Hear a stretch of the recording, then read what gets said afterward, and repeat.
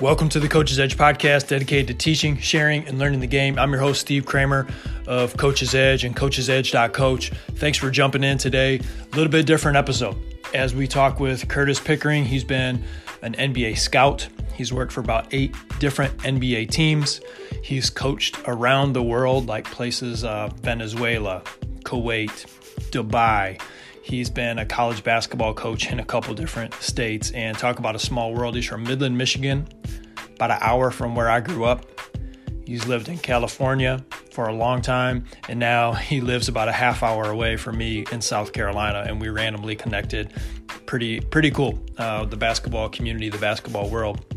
And in this episode, we take a little more of a lighthearted approach. We got him on 2 episodes. One, he's talking about the lessons learned from his time working in the NBA that can be applied to coaches, especially at the high school level. And in this episode, we're talking about just some of his unique experiences coaching basketball around the world. You know, if you've been traveling the world as a player or as a coach, there's some strange things happen, let's be honest. And so in this episode, he talks about some of those unique experiences, and it gives me a chance to also talk about some of my unique experiences. He also randomly owned a semi-pro basketball team in the U.S. called the IBL. Now, I played semi-pro basketball in the States for parts of 2 different seasons in the IBL in preparation for heading overseas, playing professionally, kept me in shape and stuff like that. So we share a little connection there, and we talked on air and off air about some of the unique experiences of what semi-pro basketball is. And if you're curious about what semi-pro basketball is like, just watch the movie Semi-Pro with Will Ferrell. That'll also give you a good idea. So thank you to Coach Pickering for taking the time to be on the Coach's Edge podcast. We hope that you guys enjoy a little more of a lighthearted episode on this one, and then we'll have him back on an additional episode digging into some of the lessons learned at the NBA level. Let's get to the show.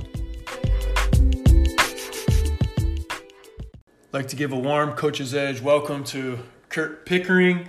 And man, we're digging into some lifelong basketball experiences. I know this is going to be a lot of fun.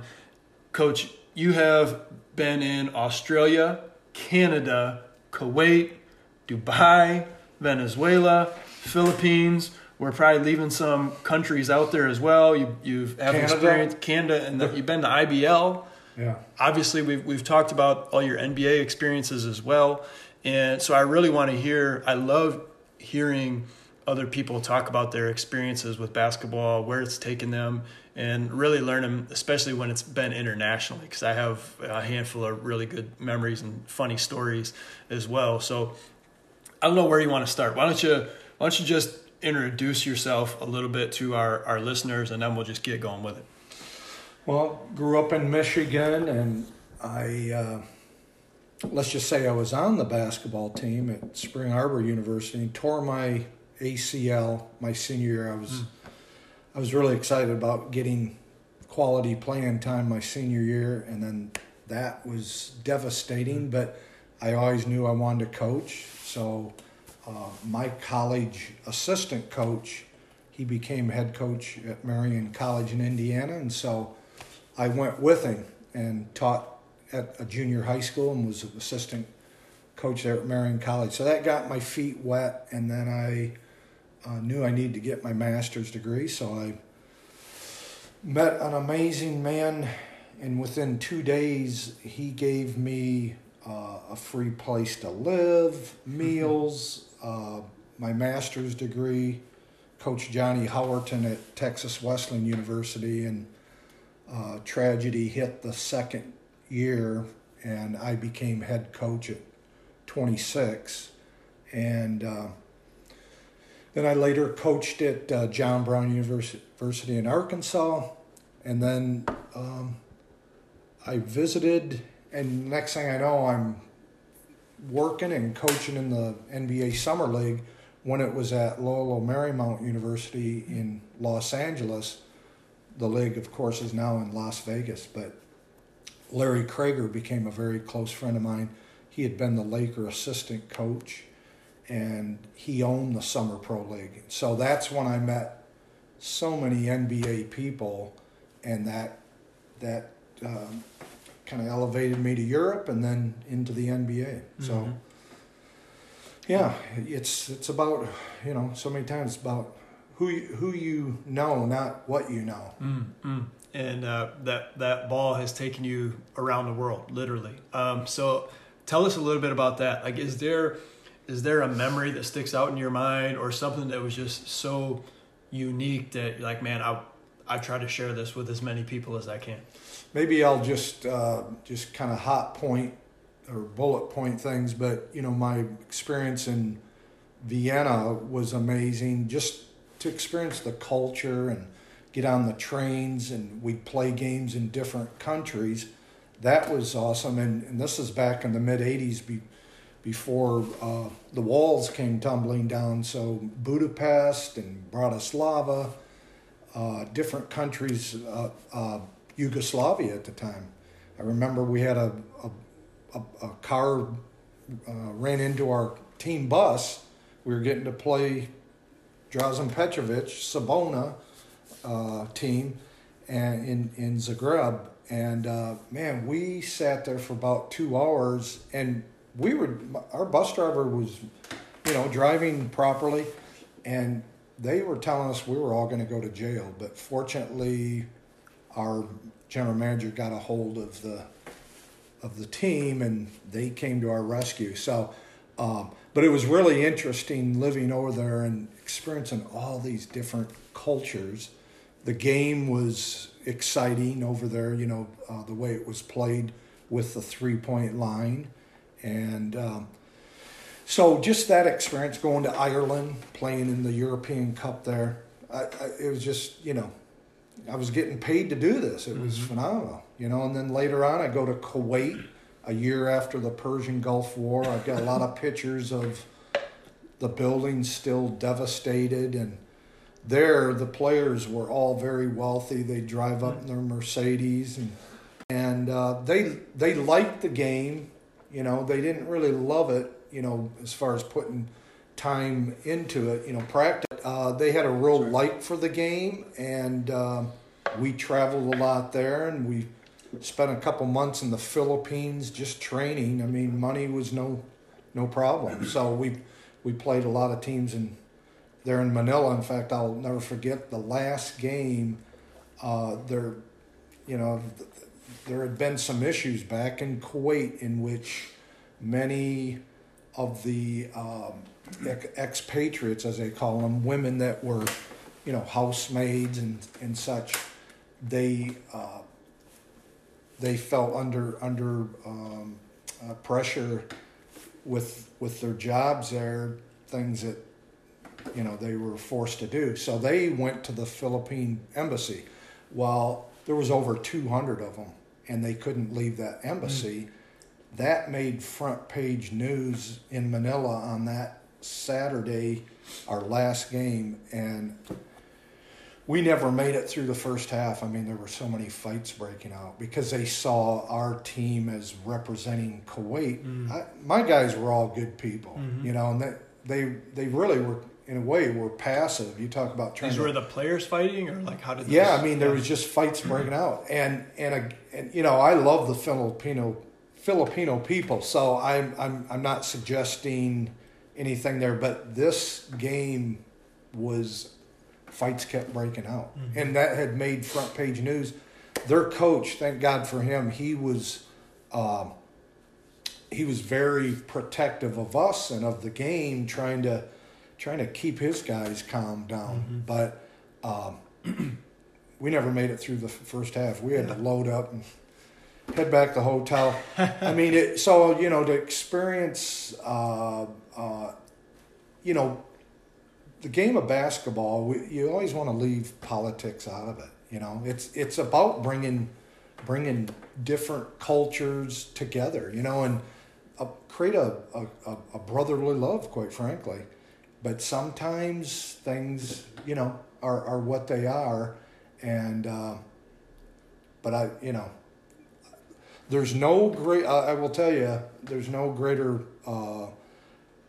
passion for the game of basketball than the Philippines. It doesn't get any more passionate They absolutely love just the all game. day, every day. Somebody's always dribbling the ball. Absolutely, and you see awesome. these, you see these basketball goals out there, no nets, and they're all playing. And there's a lot of poverty there in Manila, but they love the game. So I'm like Yao Ming brought to his country and to the NBA, and he's a wonderful man. I've spent time with him. I hope there's a day the Philippines, they have a player that really comes to the NBA and makes an impact because then there will be more recognition for that country's love of the game. That'd be great. It's amazing there. Yeah, easily number one of all the places I've traveled and spent time. There's no greater love of the game than there. That's pretty cool. Was there a specific game? He mentioned, okay, you had fights breaking out in one. That's pretty unusual. You had, different locations. You talk about the love for the game with the Filipino people. I think back to one unique memory. I had the chance to play in Ritzburg, which was the team that Dirk Nowitzki played for before he went to the NBA. Yeah. And so to be able to just play in the same arena where I was like, man, Dirk Nowitzki, this is where he grew up playing. And I'll never forget, we're playing, and the fire code was much different than it is if you were over here, especially when, there's probably, I don't know, maybe 3,000 seats in that arena. So it's not like 10 or 20,000 like an NBA arena that has fireworks, but they had fireworks in there, right? And so we're doing the lineups, lights are off, there's fireworks and stuff going off. I'm like, man, this is pretty cool. Well, they turn the lights on into the arena and it's just smoke, right? Yeah. It's smoke. And at the same time, they gave every fan that came in sparklers. And so the lights are off. They got fireworks going off out on the court. You look into the stands, and everything's pitch black except for everybody's sparklers, so it looks like, a million stars in the sky. Yeah. And I was like, man, this is an amazing environment. Lineups are done. We're getting ready for tip-off. We're standing out on the court, and you're almost like coughing. And you can just kind of look up like 15 feet above your head, and there's just like this cloud because there's nowhere for all the fireworks and sparkler smoke to go. And that was like the first quarter or so of the game was just playing in like smog. And I was like, man, this is just a unique experience that I'm going to remember and cherish. Was there things like that happened during your experience where like that this just wouldn't happen in the States? Yeah. Well, and any story I tell, it's not a reflection of that country being crazy and out of control. Sure. People bring their passion to the game, and 100%. Hey, people love entertainment. They work hard to earn their money, so they want that release. They're there for entertainment. But in Venezuela, before I got there, because I replaced a friend of mine, Rory White, who played in the NBA, and I got there in time for regular season games and then playoffs. But when Rory was there, a big fight had broken out between another team there in Venezuela, and players were suspended for several weeks. While both teams had not played since. We had to go to their place, Tadermas, I think was the name of the team, Gutierrez. And so we go there, and when we get out of the bus, there are National Guards with guns, and they surround our bus to protect us. And then there was probably 80 soldiers, and then they were lined up on both sides so we could walk between them into the gym. When we got in the gym, then they quickly surrounded the court for the entire game because it's notorious there, bottles being thrown on the court. Mm-hmm. And that had happened in that previous two games. So, once the whistle blows, the ball goes up, you're not thinking about those soldiers being there. You're just playing the game, and as a coach, I was focused on it. But when the game was over, they won. I hate to think if we'd have won, what could have happened. But the fans, they kept their calmness, but those soldiers were there again when we left. That was just kind of odd. I mean, you don't you don't see that many, and they completely surrounded the court. Wow, that's something. Talk a little bit about the language barrier. You're going around all these different places in the world. I know, I played for one season in Slovakia. Well, my coach didn't speak English, and a handful of the players on my team didn't speak English, and this was 2008-9, so a little over 10 years ago. And I specifically remember talking to the coach as we were game planning to play Pezinok, who had probably the best point guard in the league, and I was supposed to guard him. And they ran a lot of ball screens, and so we're going over their plays in practice. And I say, Coach, you want me to fight over the ball screen, or do you want me to go underneath? And he looks at me and he just says, Good. And I said, oh, we are in big trouble, because he has no idea what I'm saying. And all season it was, hey, we're at the timeout, and I'm drinking my, whatever version of Gatorade it was over there. Coach is talking, and he's on the board, and I'm just hanging out. And then we walk out on the court, and I look over to one of my teammates, and I just say, hey, so what did he say? And my teammate would say something like, we got to play better defense. We got to rebound the ball more. And I know he said like 5 different things than that. Yeah. So it was just a unique experience where, hey, we're just doing the best to try to make this work, help each other out. And you've been in even more countries than that. So talk about that type of challenge. Well, I owned and coached a minor league team, Santa Barbara Breakers. We went to China 12 times, went to Europe and Mexico also. But in China, we always had a translator, but they weren't always real effective in like you just explained in your story. You knew they were talking so much, and then I'd get a response of soundbite, 1 to 2 sentences. Mm-hmm. So you just had to just roll with it, But I loved going to China, and we were always in cities 1 million or more, and China has 99 cities with a population of more than 1 million. USA has 9, just to give you an idea there. But amazingly, the smile, I'm 6'4", used to have blonde hair, blue eyes, and, you go over there and I look much different, but it's amazing what a smile will do. And then some of the young people there could speak English, and it was fun to talk to them. Mm-hmm. Most adults did not speak any English at all. So a smile was just kind of an icebreaker of letting them know, hey, I'm happy to be here in your country. Basketball-wise, wow. At one time we had 3 translators, and that helped, although they all would talk at the same time. So, but at least I was able to get more information that they wanted to convey to me. So I want to ask you this with what, in some of your experiences, what the biggest adjustment was, because, I work with a handful of players who have the chance to play overseas, or speak with ones who they want to play basketball overseas. And I'll say, listen, basketball is basketball. There's going to be some differences, but you're going to pick up on that pretty quick. The biggest adjustment is the lifestyle. And as we talked about with the language already, different types of adjustments you're going to have to make with the culture. And there's just different things that we may take for granted.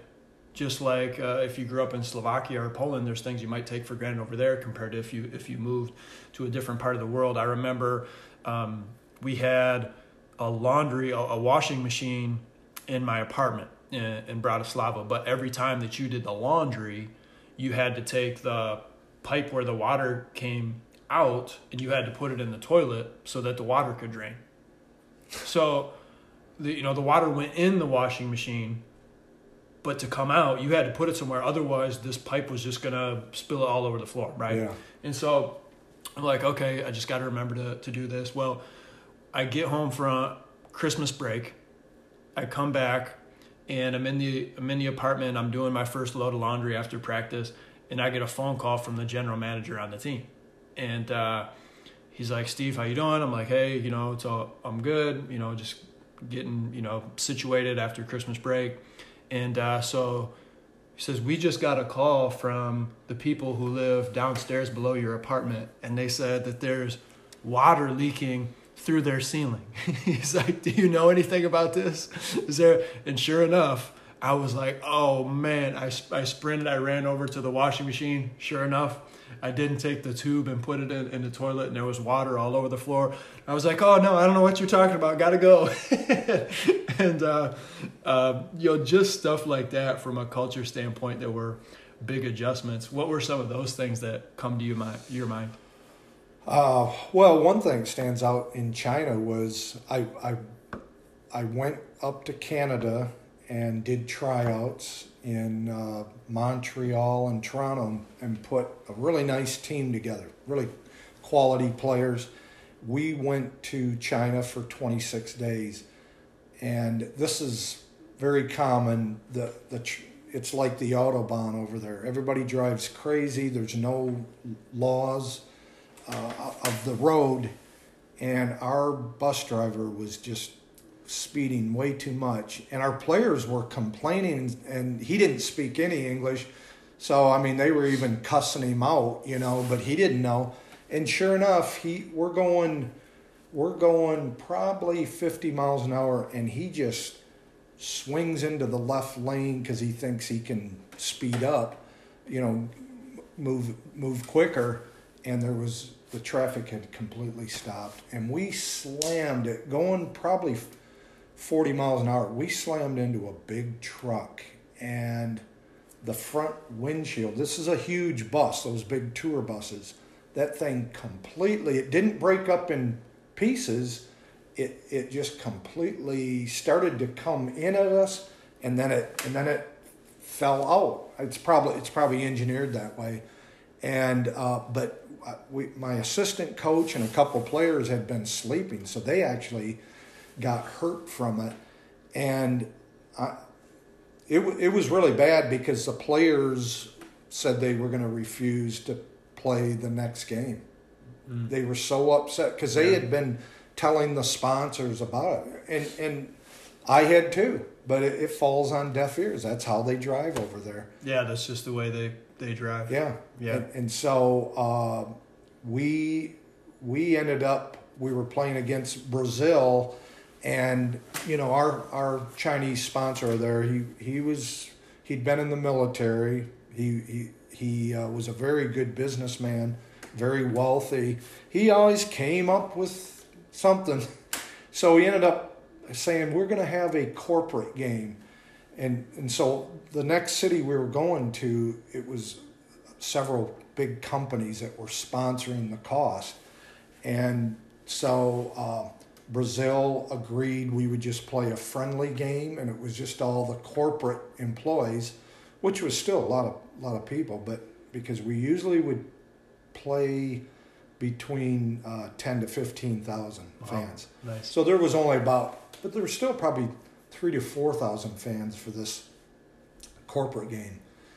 So 6 of my players were willing to play, and it was a friendly game, and they just, it was entertaining, a lot of dunks, it was like an NBA All-Star game, no defense, And so we got through that, and he actually paid the players more, and we got through the rest of the schedule. But it was, I'll tell you, your life is on the line. When you're in those big buses and they're driving. Man, crazy. You're right. And having been in Germany for a variety of years and being on the Autobahn, which for the most part I felt really safe, but there were times where if you're in the passing lane, you have to be passing. Nobody just drives in the left lane, because you might be going 90, but there might be a car coming up on you that you can't even see that's going 160, 180 miles an hour, and they're out. Yep. And you better get over quick. So they learn how to drive over there. And you also reminded me of, we went to Mexico with our basketball team and played kind of one of the state national teams down there during the summer. And the bus rides around the mountains in Chiapas there'd be crosses around of all the accidents, and we're in the bus and the guy's just flying around these corners, and I'm like, dude, this is like 1.5 lanes maybe. If there's another car coming, like one of us is going off this mountain, or we're gonna have to slam on the brakes quick. That was quite scary. But another thing I remember from our Mexico trip was the style of play, and I remember playing against these Mexican players who were, we were in college at the time, so most of the players on the team were pros, so they were a little bit older than us. But I'll never forget how physical the game was. These guys were so strong, and the hand checking and the bumping that they were allowed to do wasn't something I was used to at the college level. Was there something like that stuck out to you in these different countries that you've coached in, that you felt like, man, that place has a really unique style of play? I'd have to say Venezuela, and I think of a story, blanking on his name right now. He's a Laker assistant coach, Mike. Shaq called him the Sniper. I can't think of his last name right now. Probably come to me, but we were down there, and he lit up for like 32 points in the first half. That's unusual. That's really unusual. But he could just really shoot the three. But the other team had a player that they called him the Assassin, and just like Jack Tatum of the Oakland Raiders. And first play of the second half, it's like it's like they let Mike Penberthy get a breakaway layup, and the Assassin absolutely body slammed him, took him out, and he couldn't play. And wow. And that was common. And the Assassin did not get kicked out of the game. He did not get kicked out of the game. But I'll tell you, the other, we've talked about all these tough situations that occur, but on a lighter note, I will say in Venezuela, my team, I could never get them to listen to me or look at me in the huddle, in the timeouts, when it was a TV game, because for the TV games down there in Venezuela, the cheerleaders, I don't know if they were sponsored by Victoria's Secret, but it was so risque. The players, they're grown boys, grown men, and these cheerleaders, man, it was X-rated. I couldn't keep their attention, and I'm trying to draw up a play, talk about what we need to do, and they're stargazing, and the music's loud too, but the TV cameras are right on that, and good luck trying to coach during the timeouts. So you bring back another memory. Maybe this is where we'll kind of start rounding out the podcast, as we talk about the IBL back in the U.S. Because you've coached and owned an IBL team, and I had the chance to play for portions of 2 different seasons in the IBL for the Holland Blast, which stands for the International Basketball League. And we played a team in Battle Creek, and we're playing at Battle Creek. And if you've had the chance to see the movie Semi-Pro with Will Ferrell, sure, I recommend it, because there is a lot of parallels to that movie, and so my experience is playing in the IBL. And you mentioned the cheerleaders. We're playing in Battle Creek, and it was like the mini skirts, the go-go boots, and I'll just never forget, of all the places that we've traveled. And you go to that one game, you're like, wait, these are the actual cheerleaders? Like, where? Are they, what's going on here? So I'll never forget that. And that's also where in the IBL is where we played against a guy named Sun Ming. Oh yeah, who 7'9". was 7'9", and playing against him, he was, at that time at least, he was the tallest pro player in the world, and being able to play against him was unbelievable. He dunked on, he's 7'9", our center's 6'9". He posts up, and you can't even see our center anymore. He just disappeared, and he dunked on us where he's standing on the ground, holding the rim at the same time. And so just some really unique experiences playing in the International Basketball League. I could go on and on with other ones as well. But anything that stands out to you from your experience owning and coaching a pro team? Yeah, well, I'm not trying to make my story bigger than yours. No, but, go for it. Yeah, but it's perfect. A fun story. When I was coaching there in Dubai, I saw in the newspaper the what was it called, the Emirate Times, I guess it was in English, picture of a tall guy, and everything was in centimeters over there, so I wasn't really sure how tall he was, but he was the doorman for this hotel, and he did look so huge. So I drove over to that hotel, and sure enough, there he was. He didn't speak any English.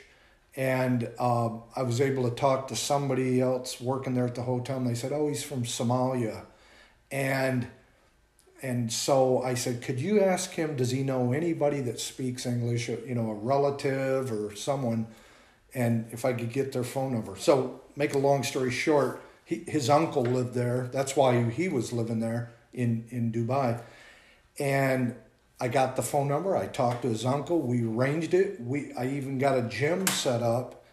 And so he showed up, and I don't even recall his name, but he showed up in his white gown and sandals that were made. They were just slabs of leather with string that tied over across his feet to keep them on. And the first thing I did was measure him. He was 7'8" 3/4. Wow. And so I just had a basketball, and through his uncle, I told him what I wanted to do. He lasted about 8 minutes, and he just said, he's telling his uncle, "I'm so tired." And he didn't have real mobility, but he too could dunk without even lifting his heels off the floor. But he wanted to go outside. We go outside, and then I realized he needed to smoke a cigarette. Yeah. And his uncle started telling me the story. He says, "Do you know why he's not able to move? He would like to run for you, coach. He'd like to run up and down the floor, but he can't." And I said, why is that? And he said, and I lived in Santa Barbara, California for 32 years until moving here. He said, "Well, he's from Santa Barbara, Somalia, and he fought in the war there. He still has a bullet in his leg." And so then we go back in the gym, and I asked the player if he'd like to, work on some moves again. And he kind of shook his head no. He was tired. And but he lifted up his gown for me and showed me, and yeah, he definitely had a bullet still in his leg that needed to be removed. Wow. And so I took pictures, and I even contacted Bill Burka with the Lakers. He said, "Send me a video." And I told my one buddy back in Dallas, who's a college recruiter, and next thing you know, Central Michigan University's contacted me, true story, and a couple other colleges. But I said, "The guy doesn't speak any English, and are you willing to get that bullet removed for him before he does anything?" And I had to just let that one go. Mm-hmm. There was too much. There would have been way too much maintenance to invest in seeing if that kid could play ball. He was young. He was like 21. Wow, what a story. Geez, Pete had a bullet in his leg. Talk about a big target if he was, fighting. Dang. So as we round out the podcast, you had a chance to not only coach a team but own a team with the IBL. Tell us a little bit about how unique of an experience that was in some of the semi-pro or minor leagues of pro sports in the U.S. I love the minor leagues because you come in contact with players who have been very successful at the college level. Of course, their dream is to play in the NBA, but why are they here? Mm-hmm. It's because they've either been there and come down and got to recharge and try to get back up to the NBA, or it's part of their dream, climbing the ladder to get there. So I have really enjoyed working with those players, and you get all walks of life. You get guys that are still blaming somebody why they're not in the NBA. You have guys that have deficiencies in their skill set. You've got there's a variation of reasons why they're not in the NBA. So I really like trying to help those guys get back to the next level. Toby Bailey being one, and he'd been with Detroit and Phoenix, but he got trouts with Golden State and the Spurs. Didn't quite make it, but then he went to Spain and made some big dollars, and he'd been out of basketball. Mm-hmm. So that's one example. Fred Vincent, who played in the NBA, played with us, and he was my assistant coach. And when we finished up the season, he got a job with the Clippers. Now he's a shooting coach for New Orleans and really helped turn Lorenzo Ball's game around shooting-wise. Yeah. He's the real reason for that. So Samaki Walker played with us, and he was going through some difficult times personally. I think that helped stabilize him. So the minor leagues, to me, is kind of a stopgap where, it gives them a chance to keep playing, staying in shape, get that exposure, that you need video, and try to figure out, what they need to do to get back to whether it's the NBA or good money overseas. Good memories from playing there, and that was my reason for playing in it. It's the off season. I'm home from my actual season playing overseas. What a better way to make a few bucks, not much, but make a few bucks to do something I would do anyway, because I got to get ready for the next season. Right. And so you're getting the chance to play against guys that, at the very least, they were really good college players that are able to still play. And many of them were like myself, who were playing internationally. And you're talking about some guys that were, had played in the NBA or were going back up to it. I remember playing in Los Angeles, and we had a chance to play against Lamont Murray, who had played in the NBA for a long time, played for the Clippers, and boy, did he light us up. Boy, did he light me up when we got switched out and I had to guard him. And it's just a good reminder of, like, the NBA level, obviously, but even at all of these other levels, how good these guys are. Yeah. They can play. Absolutely. Is there anything that you want to leave our coaches with? I'll leave you the last word, whether that's a tip, a good memory, unique experience that you had as we finish out this podcast. I know we could talk for hours. This has been a lot of fun. I would just say, that if you have that passion for the game, man, take it as far as you can, but have balance in your life. Don't become obsessed with it, because there's the business side to it, and there's also, if you've got family, make that a higher priority. Basketball is, it's a wonderful game, but don't let it become bigger than what it is. So my first statement was take it as far as you can. That means, to give it your best, but make sure you still have a balance in life, because, don't sell your soul to the game that it's going to cost you relationships or making bad decisions business-wise. So it's a wonderful game. I have a T-shirt I had made up. It says, "Thank you, Dr. Naismith." Has a picture of him with the peach basket and the ball, and the year that he founded it. I've got like 4 of his books, and I love, everything I've learned about him.